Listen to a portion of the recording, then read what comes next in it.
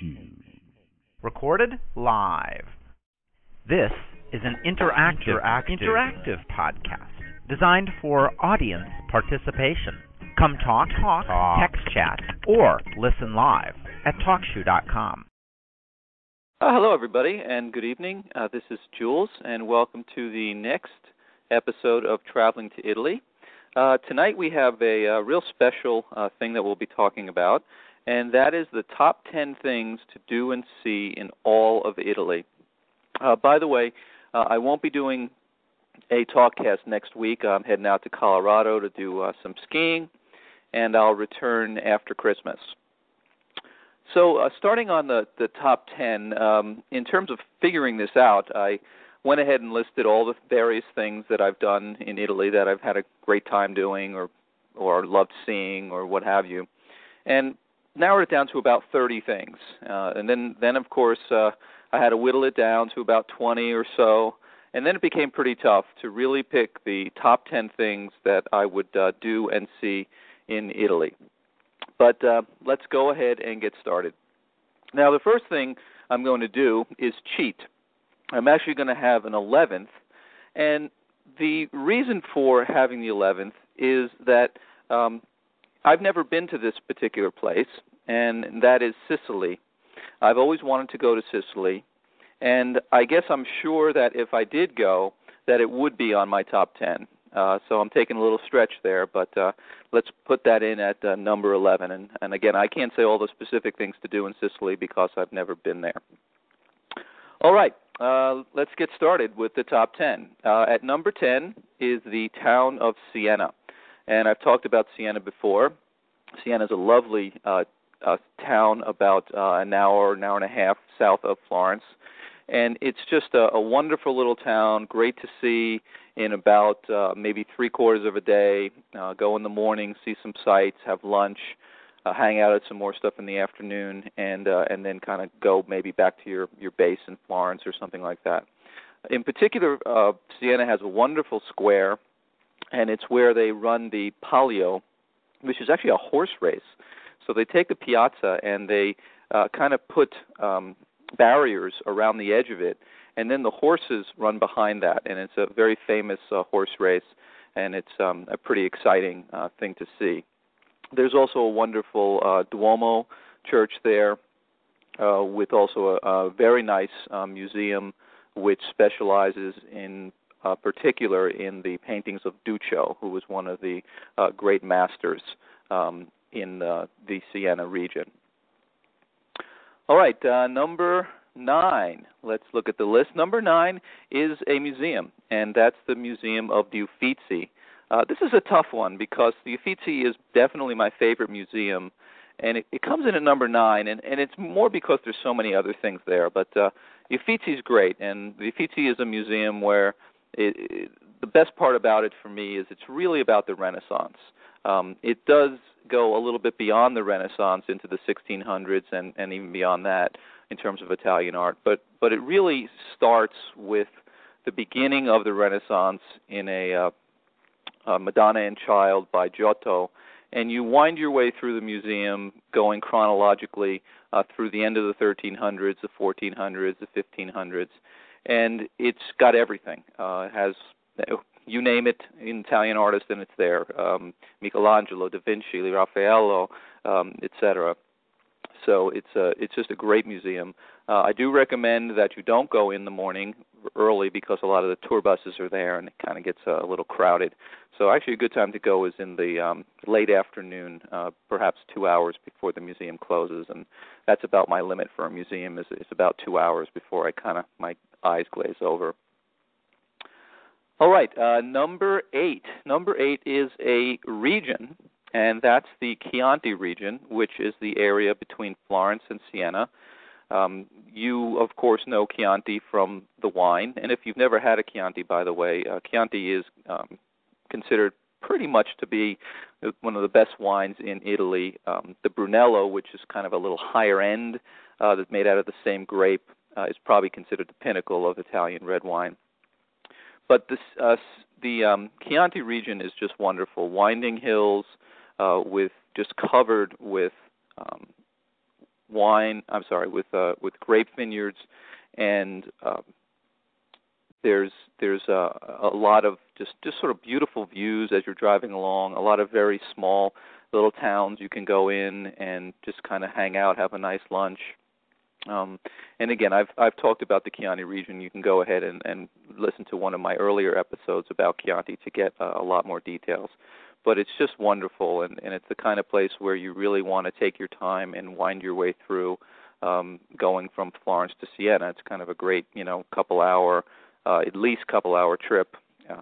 You could do it straight in probably an hour, but I would take my time, stop off at places like Greve and Chianti, and really experience the region, and go to a vineyard and drink some wine, that sort of thing.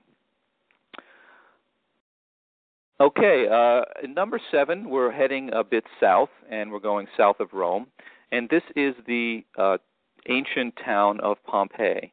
And Pompeii is a place that pretty much everybody's heard of. It's obviously famous for the great volcano which erupted there and buried the town in ash and rock. And why it's famous is because it's so well preserved. And you get the sense when you're walking through the streets of Pompeii that you're really back in time. And it's simple. I mean, just a simple town. There's places like the store that sells wine. I remember the wine jugs. The streets have carvings kind of around the curves, which are from the chariots. It's just, you really feel like you're there. And there's a sister town called Herculaneum, which is a bit smaller than Pompeii, and some say a bit better preserved. I don't know. I've been there, and I would say either one is wonderful. Herculaneum is a bit less touristed. If you want to avoid the crowds, you can go there, but they're pretty close. I wouldn't recommend doing both of them. Again, you just get kind of glazed over after a while, but they are a great thing to see and not to be missed.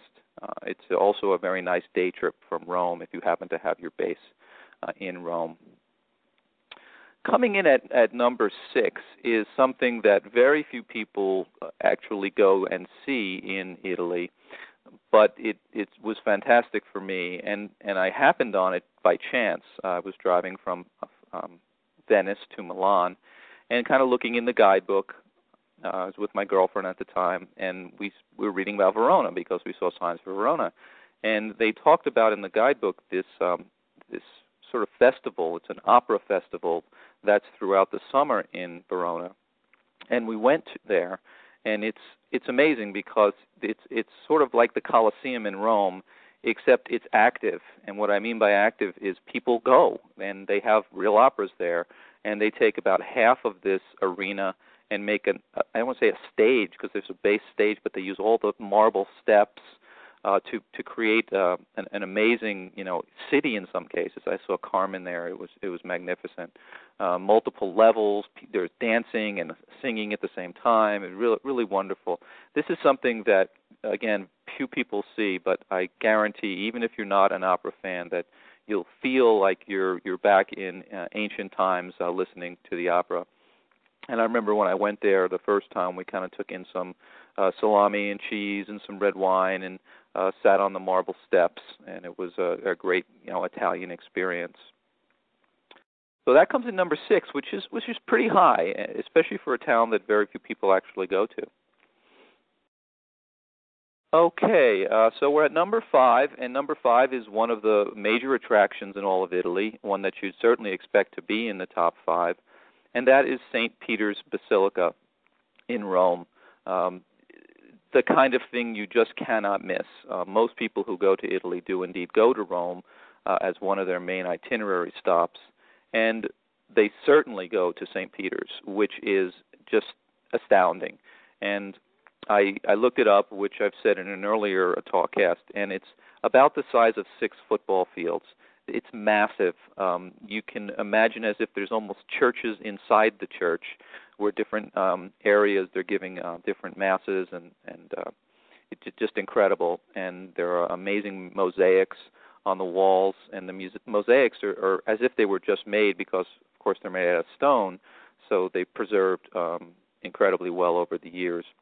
You'd also want to see the Pietà there, which is one of Michelangelo's most famous statues. Part of the whole Vatican complex is the Vatican museums, and the museums are massive. There's anything from Egyptian art all the way up to paintings. There's the Sistine Chapel. There are the papal apartments decorated by many famous artists, including Raphael. And so that whole thing, the St. Peter's Basilica plus the museums, is definitely a full day. Go to 1 in the morning and have a nice lunch. Get off the beaten path, because there's a lot of real touristy places around St. Peter's in the first couple of blocks around. Go a few blocks into the town itself, and you'll find some better restaurants.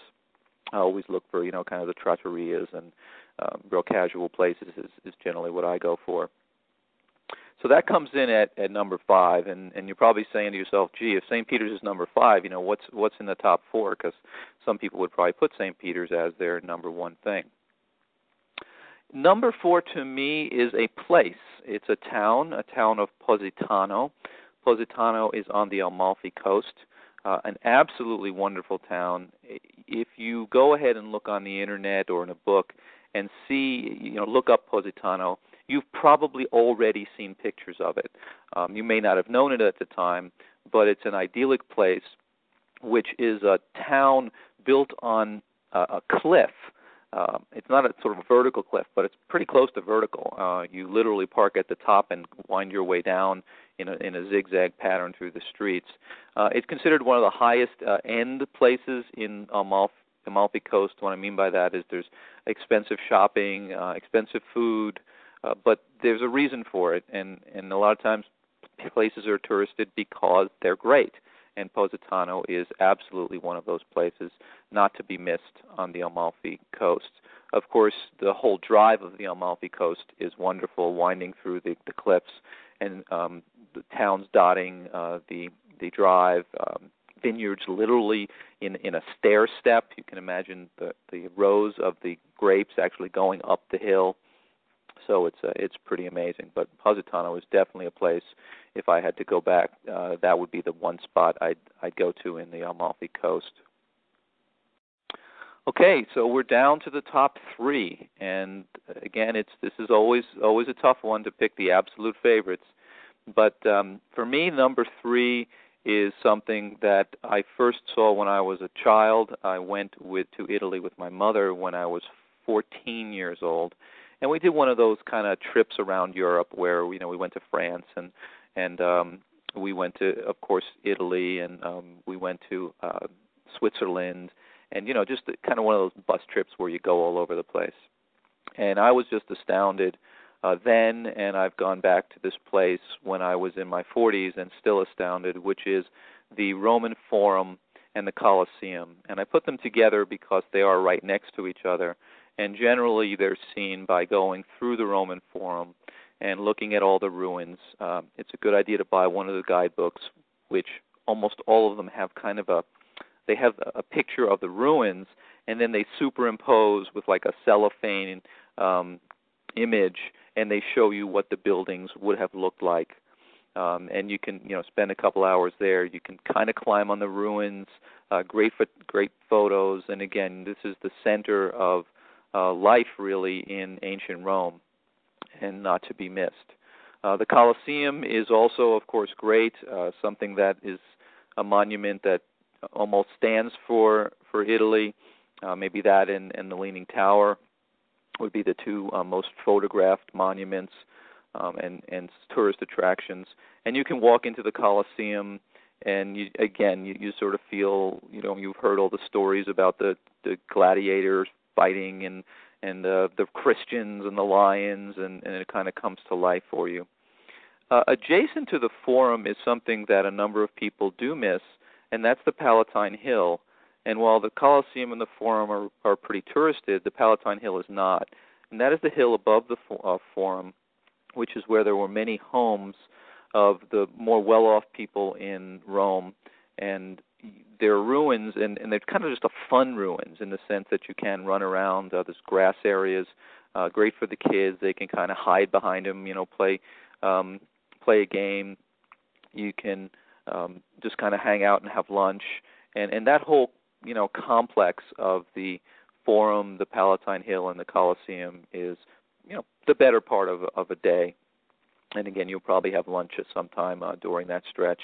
Again, as I said with St. Peter's, you want to get off the beaten path a bit in terms of eating because they are certainly pretty touristed, and certainly don't, go to some pizza joint that's across the street from the Coliseum. You're not going to have a good meal.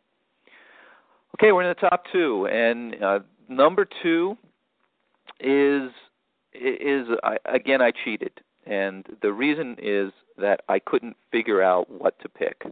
My favorite city in the world is indeed Florence, and it comes in at number two. And don't worry, I'll get to number one in a minute. And you're saying, well, why isn't Florence number one? But you'll find out in about a minute or two.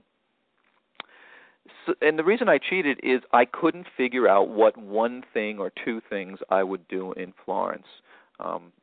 And I guess the things that I certainly would do would be to go to the Pitti Palace, and the Pitti Palace is it's a palace, obviously, of the Pitti family, and there is a Renaissance painting museum. There's a modern art museum, and then it's adjacent to the Boboli Gardens, which are gardens that, again, are many, many acres, perhaps 50 acres.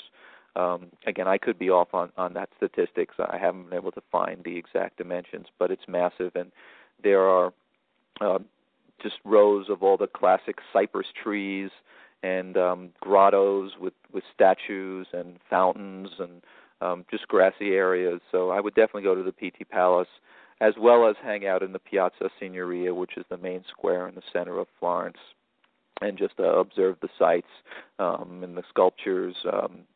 Maybe take in a little bit of a tour of the Palazzo Vecchio, which is the old palace. So we're kind of on number one, and you're probably saying, well, wait a minute, you did everything. What it could possibly be number one? And this is something you certainly won't expect to be number one. But really, if I had to go there and somebody said, what's the one thing you miss or you'd like to do in Italy? And that's eating. And it may sound funny, but eating is what I choose for number one. I would choose a 4-hour meal, with 7 to 10 courses, and it would be most likely in Florence. Eat some tortellini and some antipasto and a little veal and some dolce, which is desserts. Have a gelato afterwards, drink some red wine, and again, just hang out with friends and family and enjoy just being in Italy and experiencing the current life in Italy, and which is just a great kind of slower lifestyle than I have here in America. And it just, for me, it's just the number one thing. Then I did one last thing, and I said, okay, so what if you had one day? And I didn't cheat this time, so I didn't say I could go to Rome and Florence and Venice all in the same time. And by the way, Venice would probably also be in the top 10, but I just couldn't fit it.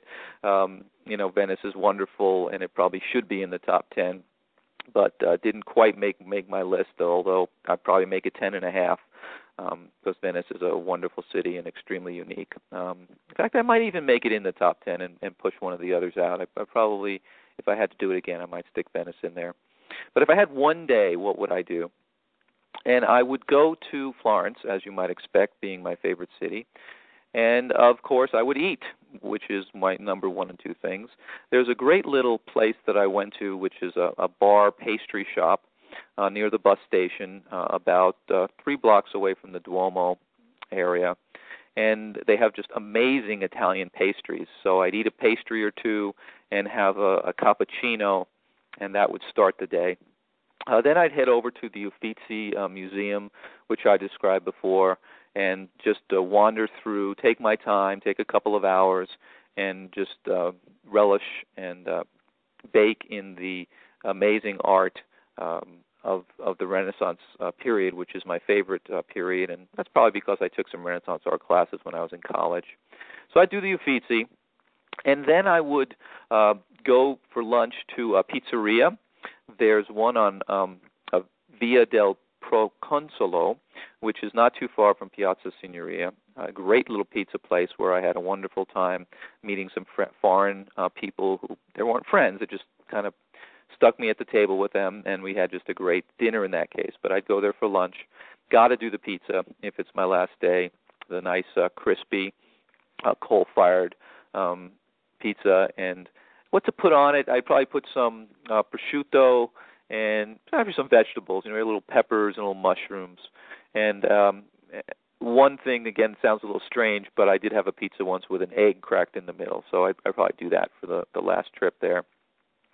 Then in the afternoon, I'd wander to the Oltrarno, which is the other side of the Arno River, and I would do the Pitti Palace and the Boboli Gardens. A little more art, probably wouldn't spend too much time, maybe an hour or so in the Renaissance Museum and hit the Modern Art Museum, which I loved. It's all Italian modern art, which you don't tend to see in the art museums outside of Italy. And just a great place. And then I just hang out at the Boboli Gardens. Maybe take a bottle of wine, some cheese, some bread, walk around the Boboli Gardens, see the fountains, hang out in the groves and the grottos, and just kind of relax. After that, I'd probably wander back over the Ponte Vecchio and go to the Piazza Signoria, which is, again, I've described before, the main piazza in Florence, and just kind of hang out, a little bit before, maybe a couple hours before dinner, just take in the sights, sit there, watch people go by, look at the statues, and, maybe have a gelato or something like that at that time of day. Then for dinner, I would eat at my favorite place in Italy, which is a restaurant called Acqua al Due. And this is a place where they have this kind of special meal. Well, they have all sorts of things, but in particular, the special meal is a 5-pasta meal. And they just keep bringing pasta of different kinds. You don't pick them. They just keep bringing them, and everyone seemed to be better than the rest. Kind of a noisy place, just feels real Italian, very lively, good desserts, really just a great place. After that, I would take a bus up to the Piazza Michelangelo, which is a great place to go in the evening, has the best view of Florence and the Duomo and the Ponte Vecchio and the Palazzo Vecchio and the entire valley and hills surrounding Florence. I'd probably grab a gelato, and there's a lot of Italians up there, walking arm in arm with their boyfriends or girlfriends. Just kind of a nice place to hang out in the evening. And then as it got later in the night, I'd go to one of the bar cafes, none in particular that I would choose, but they're all great. And I'd have, some after-dinner drinks and maybe another gelato since it's the end of the day, and, hopefully meet some Italians and some other tourists and have a good time. So that would be my one day, if it were, I guess, my only day in Italy, or my last day, of life or something like that. I don't know, but it would certainly be up there. That would be my perfect day. So this is the end of the top 10, as I said before, and I certainly invite you to check out my other episodes, which have anything from other cities to speaking Italian to food, to what to bring, what to do, all sorts of different things about Italy. And again, I won't be having a talkcast next week, but I will resume after Christmas. So until then, this is Jules signing off. Ciao.